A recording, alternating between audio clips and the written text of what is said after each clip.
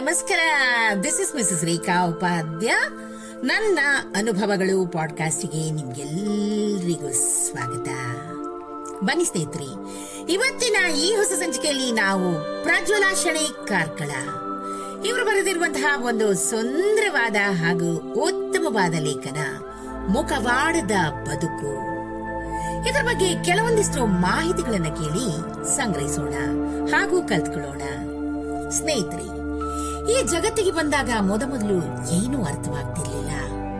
ತಾಯಿಯ ಗರ್ಭದಲ್ಲಿ ಬೆಚ್ಚಗೆ ಮಲಗಿದ್ದಂತೆ, ನೀರಿನಲ್ಲಿ ಮೀನಂತೆ ಈಜಿದಂತೆ, ಸಿಹಿ ಮುತ್ತೊಂದು ತುಟಿ ಒತ್ತಿದಂತೆ, ಬೆಚ್ಚಗಿನ ಗೂಡಲ್ಲಿ ನಿಶ್ಚಿಂತೆಯಾಗಿ ನಿದ್ರಿಸಿದಂತೆ, ಅಮ್ಮನ ಅಪ್ಪುಗೆಯಲ್ಲಿ ಹೊಂಗನಸನ್ನು ಕಂಡಂತೆ ಎಲ್ಲವೂ ಅಸ್ಪಷ್ಟ ಚಿತ್ರಣ. ತಾಯಿಯ ಉದರದಿಂದ ಹೊರಬಂದಾಗ ವರ್ಣಮಯ ಜಗತ್ತು ಒಂದೊಂದಾಗಿ ಕಣ್ಣ ಮುಂದೆ ಅನಾವರಣಗೊಳ್ಳುತ್ತಾ ಸಾಗಿತು.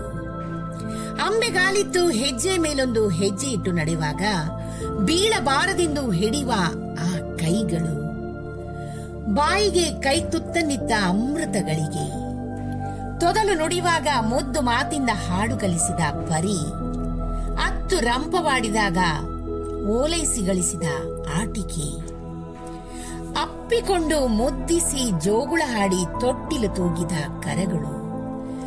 ಎಷ್ಟೊಂದು ಸುಂದರ ಈ ಬಾಲ್ಯ. ಜಾರುಬಂಡಿಯಲ್ಲಿ ಜಾರಿದಷ್ಟೇ ವೇಗವಾಗಿ ಕಳೆದೇ ಹೋಯಿತು ಆ ಚಿಂತೆ ಇಲ್ಲದ ಬದುಕು. ನೈಜವಾದ ಬದುಕು ಏನು ಅಂತ ಅರಿವಾಗೋದು ವಾಸ್ತವದ ಕರಾಳ ಅನುಭವ ಪಡೆದ ಬಳಿಕ. ಬಣ್ಣದ ಬದುಕು ಆರಂಭವಾಗೋ ಮೊದಲೇ ನಿಶೆಯ ಕರಾಳ ಹಸ್ತ ಕೈಚಾಚಿ ನನ್ನನ್ನ ತಬ್ಬಿಕೊಂಡಿತ್ತು. ತಾಯಿ ಹಕ್ಕಿಯೊಂದು ರೆಕ್ಕೆ ಬಲಿತ ಮರಿ ಹಕ್ಕಿಯನ್ನು ಗೂಡಿಂದ ಹೊರದಬ್ಬಿ ಸ್ವತಂತ್ರಗೊಳಿಸೋದನ್ನ ಕಂಡಿದ್ದೀವಿ. ಆದ್ರೆ ರೆಕ್ಕೆ ಬಲಿಯುವ ಮೊದಲೇ ಗೂಡಿಂದ ಹೊರಬಿದ್ದ ಮರಿ ಹಕ್ಕಿ ನಾನು. ಹಾರಲಾರದೆ ನರಿ ತೋಳಗಳ ಪಾಲಾಗಬಹುದಿತ್ತು. ಆದ್ರೆ ಕತ್ತಲೆಯಲ್ಲೂ ಬೆಳಕೊಂದು ಮೂಡಿದಂತೆ ಬದುಕಲು ಹೊಸ ಗೂಡು ದೊರೆಯಿತು. ಗುರಿಯ ಸೇರುವ ತವಕದಿ ಇರುವ ಎಲ್ಲಾ ಅವಕಾಶಗಳ ಕದವನ್ನ ತಟ್ಟಿ ಗುರಿ ಮುಟ್ಟಿದೆ. ಹೋರಾಟದ ಬದುಕಲ್ಲಿ ರೆಕ್ಕೆ ಬಡಿದರಷ್ಟೇ ಮೇಲೆ ಹಾರಬಹುದಾಗಿತ್ತು. ನಡೆದ ದಾರಿಯಷ್ಟು ಸಾಗುವ ಹಾದಿ ಸುಗಮವಾಗಿ ಇರಲಿಲ್ಲ. ಸಾಗುವ ಹಾದಿ ಬರೀ ಹೂವಿನ ಹಾಸಿಗೆಯಲ್ಲ, ಹೂವಿನ ನಡುವೆ ಕಲ್ಲು ಮುಳ್ಳುಗಳು ತನ್ನ ಇರುವಿಕೆಯನ್ನ ಆಗಾಗ ತೋರಿಸ್ತಾ ಇತ್ತು. ಗುರಿ ತಲುಪುವ ಪಥದಲ್ಲಿ ಹಸು ಮೊಲದಂತಹ ಸಾಧು ಜೀವಿಗಳಿರುವಂತೆ ಹುಲಿ, ಸಿಂಹ, ಕರಡಿಯಂತಹ ಕ್ರೂರ ಮನುಷ್ಯರು ಕೂಡ ಇದ್ರು. ನಾ ನಡೆಯುವ ಹಾದಿಯಲ್ಲಿ ಮೇಲೇರಲು ಏಣಿಯಾದವರೆಷ್ಟೋ, ಕಾಲೆಳೆದು ತಮಾಷೆ ಮಾಡಿದವರೆಷ್ಟೋ. ಏನೇ ಆಗ್ಲಿ, ಒಬ್ಬರು ಬದುಕಲು ಸ್ಫೂರ್ತಿ ನೀಡಿದ್ರೆ ಮತ್ತೊಬ್ಬರು ಸಾಧಿಸುವ ಛಲ ನೀಡಿದ್ರು.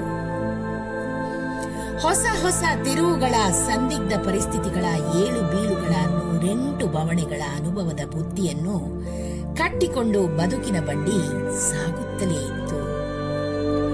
ಸತ್ಯ ಮತ್ತು ಸುಳ್ಳುಗಳ ಪಗಡೆಯಾಟದಲ್ಲಿ ಯಾರದೋ ದಾಳಕ್ಕೆ ಸತ್ಯ ಬಲಿಯಾಗಬೇಕಾಯಿತು. ಸುಳ್ಳಿನ ವಿಜಯೋತ್ಸವ ಕಂಡು ಸತ್ಯಕ್ಕೂ ಅರಿವಾಯಿತು. ಇಲ್ಲಿ ತನ್ನ ಅಸ್ತಿತ್ವಕ್ಕಾಗಿ ಸುಳ್ಳಿನ ಮುಖವಾಡ ಧರಿಸೋದು ಅನಿವಾರ್ಯ ಅಂತ. ಅತಿಯಾದ ಪ್ರೀತಿ, ಕರುಣೆ, ಮಿತಿಮೀರಿದ ಒಳ್ಳೆತನವೇ ಕೆಲವೊಮ್ಮೆ ನಮಗೆ ಮುಳುವಾಗುತ್ತೆ. ಹಿರಿಯರು ಹೇಳಿದ ಮಾತು ಅಕ್ಷರಶಃ ಸತ್ಯ ಸ್ನೇಹಿತರೆ. ಅತಿಯಾದರೆ ಅಮೃತವು ವಿಷ. ಒಳ್ಳೆತನದ ಮುಖವಾಡ ಧರಿಸಿ ಕುಣಿಯುವವನಿಗೆ ಇಲ್ಲಿ ಬೆಲೆ ಜಾಸ್ತಿ. ಇಲ್ಲಿ ವಿಜಯಗಳು ಆಗ್ಬೇಕಾದ್ರೆ ಕೆಲವೊಮ್ಮೆ ವೈರಿಗಳೊಂದಿಗೆ ಸ್ನೇಹಿತರಂತೆ ಕಪಟಿಯೊಡನೆ ನಗುಮುಖದ ಮುಖವಾಡ ಧರಿಸಬೇಕಾಗುತ್ತೆ. ಮನಸ್ಸಿನಲ್ಲಿ ಜ್ವಾಲಾಮುಖಿ ಇದ್ರೂ ಕೂಡ ಮುಖದಲ್ಲಿ ಮಂದಹಾಸ ಪುಟಿಯುತ್ತಿರಬೇಕು. ಸಮಾಜದಲ್ಲಿ ಎಲ್ಲರೂ ಮೆಚ್ಚುವಂತೆ ನಡಿಬೇಕು ಅಂತ 108 ಕನಸು ಕಾಣ್ತೀವಿ. ಅದಕ್ಕಾಗಿ ನೇರ ನಡೆ ಹಾಗೂ ನುಡಿಗಳನ್ನು ಆಡ್ಬೇಕು ಅಂತ ಮನಸ್ಸು ಹಾತೊರೆಯುತ್ತಿರುತ್ತೆ. ಮರ ಕಡಿಯುವವನು ಅಡ್ಡಾದಿಡ್ಡಿ ಬೆಳೆದ ಮರಗಳನ್ನ ಬಿಟ್ಟು ನೇರ ಮರಗಳನ್ನೇ ಕತ್ತರಿಸಲು ಆಯ್ಕೆ ಮಾಡಿದಂತೆ ಸಮಾಜದಲ್ಲಿ ನೇರ ನುಡಿಯುವವನ ತಲೆ ಮೊದಲು ಉರುಳುತ್ತೆ. ಬಗ್ಗಿದವನಿಗೆ 2 ಗುದ್ದು ಜಾಸ್ತಿ ಅನ್ನುವಂತೆ ನಮ್ಮ ಅತಿ ಬಾಗುವ ಸಹನೆಯ ಗುಣವೇ ನಮ್ಮನ್ನು ಹೆಚ್ಚು ಹೆಚ್ಚು ಸೊರಗುವಂತೆ ಮಾಡುತ್ತೆ. ಗಾಳಿ ಬೀಸಿದಾಗ ಪ್ರತಿ ಬಾರಿಯೂ ಬಾಗುವ ಬಾಳೆಯೊಂದು ಗಾಳಿಗೆ ಪ್ರತಿರೋಧ ಒಡ್ಡಿ ನೇರವಾಗಿ ನಿಲ್ಲಲು ಹೊರಟ್ರೆ ಗಾಳಿಯ ರಭಸಕ್ಕೆ ಧರೆಗೆ ಉರುಳಬಹುದು. ಅಹಂಕಾರಿ ಅನ್ನೋ ಪಟ್ಟವು ಸಿಗ್ಬೋದು. ಬದುಕುವ ಕಲೆ ನಮ್ಮದಾಗಬೇಕಾದ್ರೆ ಮುಖವಾಡದ ಬದುಕು ಅನಿವಾರ್ಯ. ಯಾವ ಮುಖವಾಡ ಧರಿಸಿದ್ರೂ ಅಂತರಾಳ ಮಾತ್ರ ಗಹಗಹಿಸಿ ನಗುತ್ತಿರುತ್ತೆ. ಒಂದಲ್ಲ ಒಂದು ದಿನ ವೇಷ ಕಳಚಿ ನಿಜ ಸ್ವರೂಪ ಬಯಲಾಗೇ ಆಗುತ್ತೆ. ಏನೇ ಆಗ್ಲಿ ಸ್ನೇಹಿತರೆ, ಬದುಕು ಸಂದರ್ಭಕ್ಕೆ ತಕ್ಕಂತೆ ಕೋಪ, ಪ್ರೀತಿ, ಅಹಂಕಾರಿ, ಸ್ವೇಚ್ಛೆ ಇತ್ಯಾದಿ ವೇಷಗಳನ್ನು ಬದಲಿಸುತ್ತಾ ಮುಖವಾಡದ ಬದುಕಿಗೆ ತನ್ನನ್ನು ತಾನು ಸಿದ್ಧಗೊಳಿಸುತ್ತಾ ಮುಂದೆ ಸಾಗ್ತಿದೆ. ಸ್ನೇಹಿತರೆ, ಎಷ್ಟೊಂದು ಸುಂದರವಾಗಿ ಪ್ರಜ್ವಲಾ ಶೆಣೈ ಕಾರ್ಕಳ ಅವರು ಮುಖವಾಡದ ಬದುಕಿನ ಬಗ್ಗೆ ನಮಗೆ ಮಾಹಿತಿಯನ್ನು ಕೊಟ್ಟಿದ್ದಾರೆ. ಇವರಿಗೆ ಅನಂತಾನಂತ ಧನ್ಯವಾದಗಳನ್ನು ಅರ್ಪಿಸುತ್ತಾ ಈ ಸಂಚಿಕೆಯನ್ನು ಮುಗಿಸ್ತಾ ಇದ್ದೀನಿ.